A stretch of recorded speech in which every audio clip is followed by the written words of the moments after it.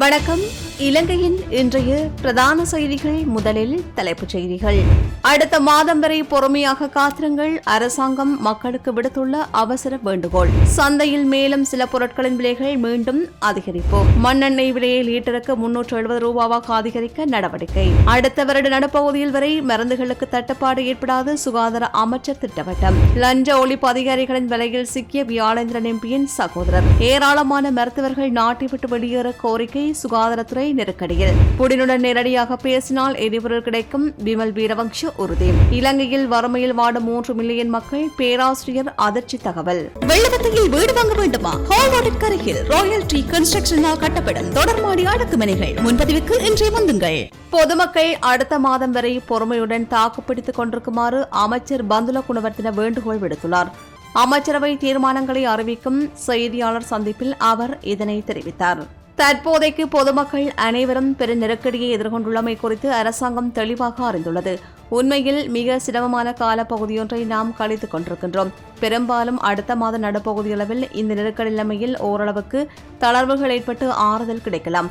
எனவே பொதுமக்கள் அதுவரை பொறுமையுடன் தாக்குப்பிடித்துக் கொண்டு தங்கள் அலுவல்களை மேற்கொள்ள வேண்டும். நாம் பொறுமையுடன் தாக்குப்பிடிக்காது போனால் இந்த நாடு மீண்டும் 1980கள் என்ற துரதிர்ஷ்டவசமான பஞ்ச நிலைமைக்கு பின்தள்ளப்படும் என்றும் அமைச்சர் பந்துல குணவர்த்தன எச்சரிக்கை விடுத்துள்ளார். சந்தைக்கு அனுப்பப்பட்டுள்ள பொருட்கள் சிலவற்றின் விலைகள் மீண்டும் அதிகரித்துள்ளன. அன்றாடம் பயன்படுத்தப்படுகின்ற சவர்க்காரம், பற்பசை, பிஸ்கட் வகைகள், நூடுல்ஸ் உள்ளிட்ட பல பொருட்களின் விலைகள் அதிகரித்துள்ளதாக சந்தை வட்டார தகவல்கள் கோருகின்றன. கடந்த 2 வாரங்களுக்கு முன்னர் 135 ரூபாவாக காணப்பட்ட சவர்க்காரத்தின் விலை தற்போது 185 ரூபாவாக அதிகரிக்கப்பட்டுள்ளது. அடுத்து நடுத்தர அளவான பற்பசையொன்றின் விலை 185 ரூபாவாக அதிகரிக்கப்பட்டுள்ளது. அதன் 160 கிராம் நிறை கொண்ட பற்பசையின் புதிய விலை 310 ரூபாவாக அறிவிக்கப்பட்டுள்ளது. கொழும்பு உள்ளிட்ட நகர பகுதிகளில் உள்ள மக்கள் அதிகளவு உட்கொள்ளும் உடனடி நூடுல்ஸ் பொதியொன்று 120 ரூபாவாக அதிகரித்துள்ளது. முன்னதாக அந்த நூடுல்ஸ் பொதி 55 முதல் 60 ரூபாய்க்கு விற்பனை செய்யப்பட்டமை குறிப்பிடத்தக்கது. பொதுஜன பிரமுனவின் ஆளுகைக்குட்பட்ட அனைத்து உள்ளூராட்சி மன்ற உறுப்பினர்களையும் கலந்துரையாடலுக்காக அழைத்துள்ளார் கட்சியின் தேசிய அமைப்பாளர் பெசல் ராஜபக்ஷ. இதன் முதலாவது கூட்டம் எதிர்வரும் 24ஆம் தேதி கட்சியின் தலைமையகத்தில் இடம்பெறவுள்ளது. இதற்காக மகர தேர்தல் தொகுதியின் உள்ளூராட்சி உறுப்பினர்கள் அழைக்கப்பட்டுள்ளனர். அண்மையில் நாடாளுமன்ற உறுப்பினர் பதவியிலிருந்து விலகிய பெசல் ராஜபக்ஷ அரசாங்கத்தில் ஒருபோதும் எந்தவொரு பதவியையும் பெறப்போவதில்லை என்றும் தனது அரசியல் பயணம் தொடரும் என்றும் தெரிவித்திருந்தமை குறிப்பிடத்தக்கது. அடுத்த வருடத்தின் நடப்பகுதி வரை மருந்துகளுக்கு தட்டுப்பாடு ஏற்படாது என்று சுகாதார அமைச்சர் கெகலிய ரம்புக்கொல தெரிவித்துள்ளார். கொழும்பில் இடம்பெற்ற செய்தியாளர் சந்திப்பில் கலந்து கொண்டு கருத்துரைத்த அவர் மருந்து கொள்வனவுக்காக வருடாந்தம் 200 மில்லியன் அமெரிக்க டாலர் செலவிடப்படுவதாக குறிப்பிட்டார். தற்போது வரையில் 439 மில்லியன் அமெரிக்க டாலரை பல்வேறு நாடுகள் மற்றும் அமைப்புகள் மருந்து கொள்வனவிற்காக இலங்கைக்கு வழங்கியுள்ளன. இதற்கு மேலதிகமாக சுகாதாரம் மற்றும் அத்தியாவசிய பொருள் கொள்வனவிற்காக ஆஸ்திரேலியா 50 மில்லியன் அமெரிக்க டாலர் நிதியுதவியை இலங்கைக்கு வழங்கவுள்ளது. இதன்படி மருந்து கொள்வனவிற்காக 500 மில்லியன் அமெரிக்க டாலர் கையிருப்பில் இருக்கும் என்று எதிர்பார்க்கப்படுகின்றது. எனவே அடுத்த வருட நடப்பகுதி வரையில் மருந்து பொருட்களுக்கு தட்டுப்பாடு ஏற்படாது என்று சுகாதார அமைச்சர் கெகலிய ரம்புக்கொல தெரிவித்துள்ளார். மண்ணெண்ணெய் விலையை அதிகரிப்பு தொடர்பில் இலங்கை பெட்ரோலிய கூட்டுத்தாபனம் ஆராய்ந்து வருகின்றது. இந்த மாத இறுதிக்குள் மண்ணெண்ணெயின் விலையை அதிகரிப்பது தொடர்பில் ஆராயப்பட்டு வருவதாக இலங்கை பெட்ரோலிய கூட்டுத்தாபனத்தின் உள்ளக தகவல்கள் கோருகின்றன. தற்போது 1 லிட்டர் மண்ணெண்ணெய் 87 ரூபாவிற்கு விற்பனை செய்யப்படுகின்றது. எனினும் இந்த விலைக்கு விற்பனை செய்வதன் மூலம் இலங்கை பெட்ரோலிய கூட்டுத்தாபனம் 1 லிட்டர் மண்ணெண்ணெய்க்கு 283 ரூபாய் வரையிலான நட்டத்தை சந்தித்து வருவதாக கூறப்படுகிறது. அவ்வாறு நட்டம் ஏற்படுவதை தடுப்பதாக இருந்தால் மண்ணெண்ணெயின் விலையை லீட்டருக்கு 370 ரூபாவாக அதிகரிக்க வேண்டும் என்று கூட்டுத்தாபன அதிகாரி ஒருவர் குறிப்பிட்டுள்ளார். அதே நேரம் குறைந்த வருமானம் பெறுவோருக்கு தெரிவு செய்யப்பட்ட எரிபொருள் நிரப்பு நிலையங்கள் ஊடாக சலுகை விலையில் மண்ணெண்ணெய் வழங்க ஏற்பாடு செய்யப்பட்டுள்ளதாகவும் அவர் மேலும் தெரிவித்துள்ளார். ரஷ்ய ஜனாதிபதி விளாடிமிர் புடினுடன் ஜனாதிபதி கோதபாய ராஜபக்ஷ நேரடியாக உரையாடினால் அங்கிருந்து எரிபொருள் பெற்றுக்கொள்ள முடியும் என்று முன்னாள் அமைச்சர் விமல் வீரவங்ச தெரிவித்துள்ளார்.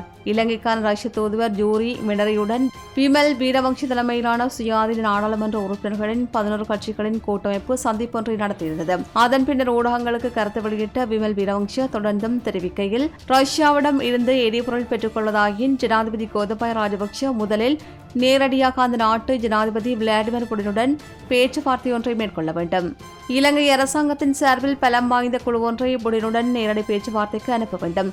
அவ்வாறு செய்தால் ரஷ்யாவிடமிருந்து எரிபொருள் மற்றும் எரிவாயு உள்ளிட்ட உதவிகளை பெற்றுக்கொள்ளக்கூடியதாக இருக்கும் என்று ரஷ்ய தூதுவர் தெரிவித்தார். ஏரோஃபிளட் விமான சம்பவம் தொடர்பாக இரு நாடுகளுக்கும் இடையிலான நல்லுறவில் சற்று விரிசல் ஏற்பட்டுள்ள போதும் புடினுடன் நேரடி தொலைபேசி உரையாடல் மூலம் அதனை தீர்த்துக் கொள்ளும் சாத்தியம் இருப்பதாகவே விமல் வீரவங்ச மேலும் தெரிவித்துள்ளார். தனியார் துறை ஊழியர்களின் சம்பள அதிகரிப்பிற்கு விசேட சட்டமூலம் ஒன்றை முன்வைக்க உள்ளதாக தொழில் வெளிநாட்டு வேலைவாய்ப்பு அமைச்சர் மனுஷ நாணயக்கார தெரிவித்துள்ளார். நாடாளுமன்ற அமர்வில் கலந்து கொண்டு உரையாற்றும் போது அவர் இதனை தெரிவித்துள்ளார். தொடர்ந்தும் கருத்து வெளியிட்ட அமைச்சர் மனுஷ நாணயக்கார தற்போதைய நிலையில் கூலி தொழிலாளர்கள் மற்றும் தனியார் துறை ஊழியர்கள் மிகவும் சிரமத்துடன் வாழ்ந்து கொண்டிருப்பது தெளிவாக தெரிந்த விடயமாகும். எனவே அவர்களுக்கான சம்பள அதிகரிப்பு நியாயமான முறையில் மேற்கொள்ளப்படுவதை உறுதிப்படுத்தும் வகையில் நாடாளுமன்றத்தில் விசேட சட்டமூலம் ஒன்று முன்வைக்கப்பட உள்ளது.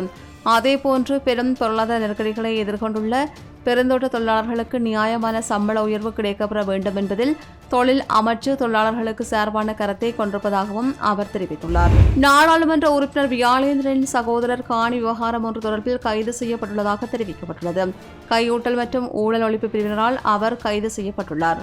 காணி ஒன்று தொடர்பில் 15 லட்சம் ரூபாவை கையூட்டலாக பெற முயற்சித்த குற்றச்சாட்டில் மட்டக்களப்பில் வைத்து நாடாளுமன்ற உறுப்பினர் வியாழேந்திரனின் சகோதரர் கைது செய்யப்பட்டுள்ளதாகவே தெரிவிக்கப்படுகின்றது. அத்துடன் இதன்போது உத்தியோகத்தர் ஒருவரும் கைது செய்யப்பட்டுள்ளதுடன் விசாரணைகள் முன்னெடுக்கப்படுவதாகவும் தெரிவிக்கப்படுகின்றது. உதிரி பாகங்கள் இன்மையால் இலங்கை போக்குவரத்து சபைக்கு சொந்தமான 1000 பேருந்து வண்டிகள் பாவனையிலிருந்து ஓரங்கட்டப்பட்டுள்ளது. பெரும்பாலும் டயர் மற்றும் டியூப் ஆகியவற்றின் பற்றாக்குறை காரணமாக மேற்குறித்த அளவிலான பேருந்து வண்டிகளை போக்குவரத்தில் ஈடுபடுத்தாமல் ஒதுக்கி வைத்துள்ளதாக போக்குவரத்து சபையின் பொது ஊழியர் சங்கம் குற்றம் சாட்டியுள்ளது. இலங்கை போக்குவரத்து சபைக்கு தேவையான டயர்களை வழங்கும் அம்பாறை டயர் மீள்ரப்பு நிறுவனத்திற்கு தேவையான மூலப்பொருட்கள் கிடைப்பதில் ஏற்பட்டுள்ள தட்டுப்பாடு காரணமாக இந்த நிறுவனத்தை மூட வேண்டிய நிலையை எதிர்கொண்டிருப்பதாகவும் தெரியவந்துள்ளது. இவ்வாறு டயர் மற்றும் டியூப் பற்றாக்குறை காரணமாக நீண்ட நாட்கள் பஸ் வண்டிகளை போக்குவரத்தில் ஈடுபடுத்தாமல் நிறுத்தி வைத்திருப்பதானது கடைசியில் அவற்றை பழைய இரும்புக்கு விற்க நிலையை உருவாக்கும் என்றும் போக்குவரத்து சபை ஊழியர் சங்கத்தின் தலைவர் சாகல தனஞ்சய தெரிவித்துள்ளார். மே 9ஆம் தேதி காலிமுகத்திடல் மற்றும் அலரி மாளிகைக்கு முன்பாக இடம்பெற்ற மோதல் சம்பவம் தொடர்பில் மேலும் 5 பேர் குற்றப்புலனாய்வு பிரிவினரால் கைது செய்யப்பட்டுள்ளனர். அறிக்கையொன்றை வெளியிட்டு போலீஸ் ஊடக பிரிவு இதனை தெரிவித்துள்ளது. இவ்வாறு கைதான 5 பேரில் மொரட்டவை மாநகர சபை உறுப்பினர் ஒருவரும் உள்ளடங்குவதாக போலீஸ் ஊடக பிரிவு மேலும் குறிப்பிட்டுள்ளது. பிரதமர் ரணில் விக்ரமசிங்கவின் கொழும்பு 5வது ஒழுங்கை இல்லத்திற்கு முன்பாக ஐக்கிய மகளிர் சக்தியால் ஏற்பாடு செய்யப்பட்டிருந்த போராட்டத்தை இடைநிறுத்துமாறு போலீசாரின் கோரிக்கையை நீதிமன்றம் நிராகரித்துள்ளதாக ஐக்கிய மகளிர் சக்தியின் தேசிய அமைப்பாளர் கருணிகா பிரேமச்சந்திர தெரிவித்துள்ளார். இதன் பிரகாரம் மேற்குறித்த ஆர்ப்பாட்டம் இன்று காலை பிரதமர் இல்லத்திற்கு முன்பாக இடம்பெறும் என்றும் தெரிவித்தார். பெருமளவிலான வைத்தியர்கள் நாட்டை விட்டு வெளியேற தயாராகி வருவதாகவும் அனுமதி கோரி வருவதாகவும் வைத்தியசாலை பணிப்பாளர்கள் தெரிவித்துள்ளனர். லேடரெட்ரிய சிறுவர் வைத்தியசாலையில் தற்போது பணிபுரியும் வைத்தியர்களின் இடமாற்றம் காரணமாக சுகாதார சீர்கேட்டை நிறுத்த முடியாது என்று வைத்தியசாலையின் பிரதி பணிப்பாளர் டாக்டர் சந்து சேனாதிபதி தெரிவித்துள்ளார். தற்போது ஏராளமான மருத்துவர்கள், செவிலியர்கள், துணை மருத்துவ நிபுணர்கள் வெளிநாடுகளுக்கு செல்வதால் அவர்களை அரசு தலையீட்டில் குறிப்பிட்ட காலத்திற்கு வெளிநாடுகளுக்கு அனுப்பினால் நாட்டுக்கு டாலர்கள் கிடைக்கும். ஆனால் தற்போது வெளிநாடு செல்ல வேண்டிய நிலை ஏற்பட்டுள்ளது. அவர்களின் தனிப்பட்ட அர்ப்பணிப்பு டாலர் பிரச்சினைக்கு தீர்வு கிடைக்காது என்றும் துணை இயக்குநர் கூறினார். தானும் மேலும் பல விசேட நிபுணர்களும் அடுத்த வாரம் வெளிநாடு செல்ல நடவடிக்கை எடுத்துள்ளதாக சிறுவர் நல மருத்துவர் டாக்டர் தீபால் பிரேரா தெரிவித்துள்ளார். தொடர்ந்தும் நாட்டுக்கு சேவையாற்ற விரும்புவதாகவும் ஆனால் அதற்கான சாதகமான சூழல் நாட்டில் உருவாக்கப்படுமா என்பது நிச்சயமற்றது என்றும் அவர் தெரிவித்தார்.